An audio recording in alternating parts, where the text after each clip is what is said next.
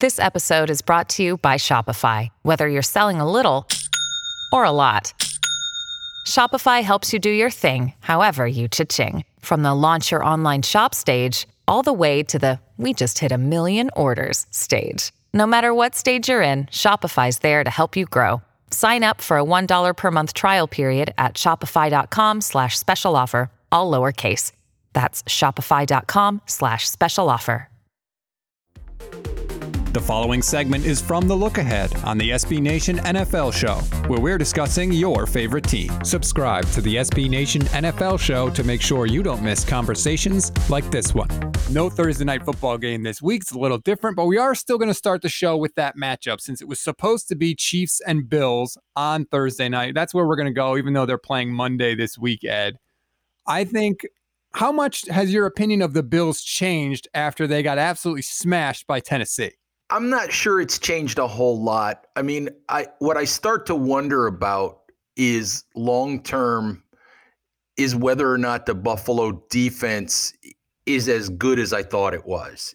And maybe are they good enough to make a deep playoff run? I thought that defense, with Tremaine Edmonds and some of the other guys that they had, I thought that was a really good defense.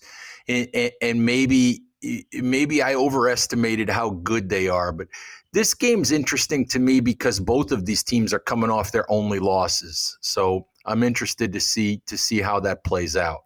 And for the Bills, Josh Allen had been steamrolling along this season. He had been looking fantastic. Now, he didn't play badly on Tuesday night. I thought he was okay.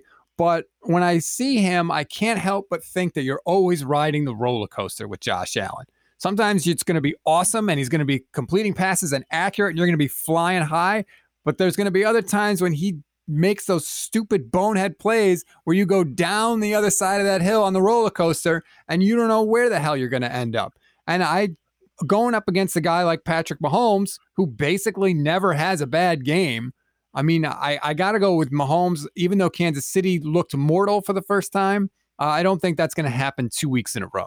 Neither do I. I'm going with the Chiefs in this one.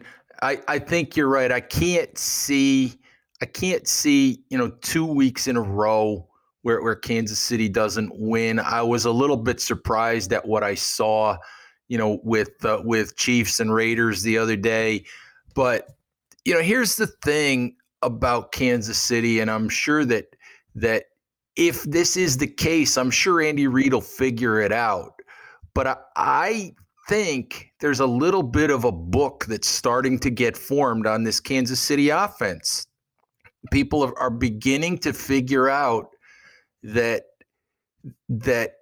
blitzing Patrick Mahomes doesn't work. And the other thing that doesn't work is rushing him to the point where you get him out of the pocket, because he just runs around and he runs around and he runs around and he's got a rocket for an arm and he just runs around, like 1970s Fran Tarkenton, and makes plays. And I think what you're starting to see is teams rush fewer and fewer guys and just sit back in coverage and crowd lanes and play deep safeties so that he can't throw the ball over the top and try to make it tougher on them. And you're not going to stop that Kansas City offense entirely, but I'm just starting to wonder if that's kind of becoming the book, is really don't rush the guy, just sit in coverage. That is exactly how I would attack if I were Buffalo. What I would say is we're going to go with the mush rush, which is something that Belichick has done sometimes against mobile quarterbacks, where you're almost not even rushing to get a sack. You're just rushing to keep him there. Yes. You're just rushing to keep him in one place. And then if you can do that and hopefully avoid him getting out on the run, you can avoid maybe some of the chunk plays. And on the other side of the ball, if I'm Buffalo on offense, I want to use Josh Allen's legs. I want to run the ball as much as I can, take some time off the clock if I can do it.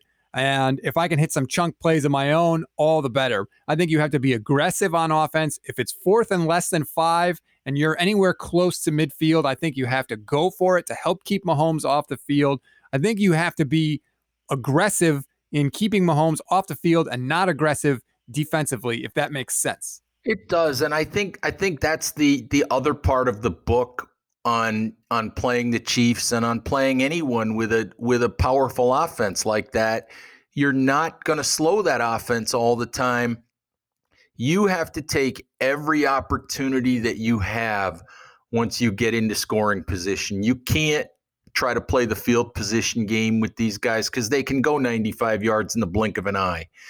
If you get inside Kansas City territory and you have an opportunity, or you're at the 50-yard line and it's 4th and 1, you go for it.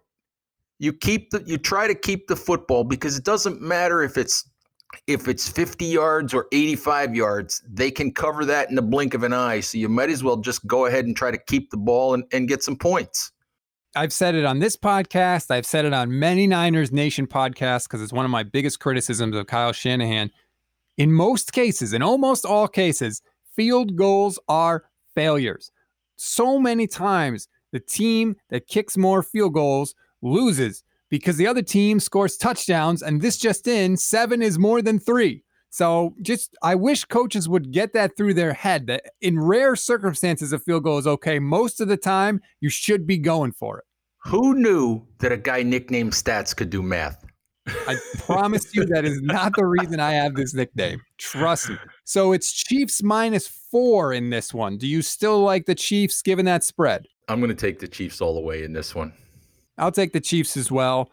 The 4 points it makes me a little nervous, but I think that Mahomes is going to come. Mahomes has a little of that like FU streak in him, for lack of a better term. Like, he remembers where he was ranked on the top 100 countdown, and he's always listening out there to what people are saying. And I think coming off a loss, I think he's going to be a little extra motivated. Make sure you don't miss our next conversation by subscribing to the SB Nation NFL show wherever you get your podcasts.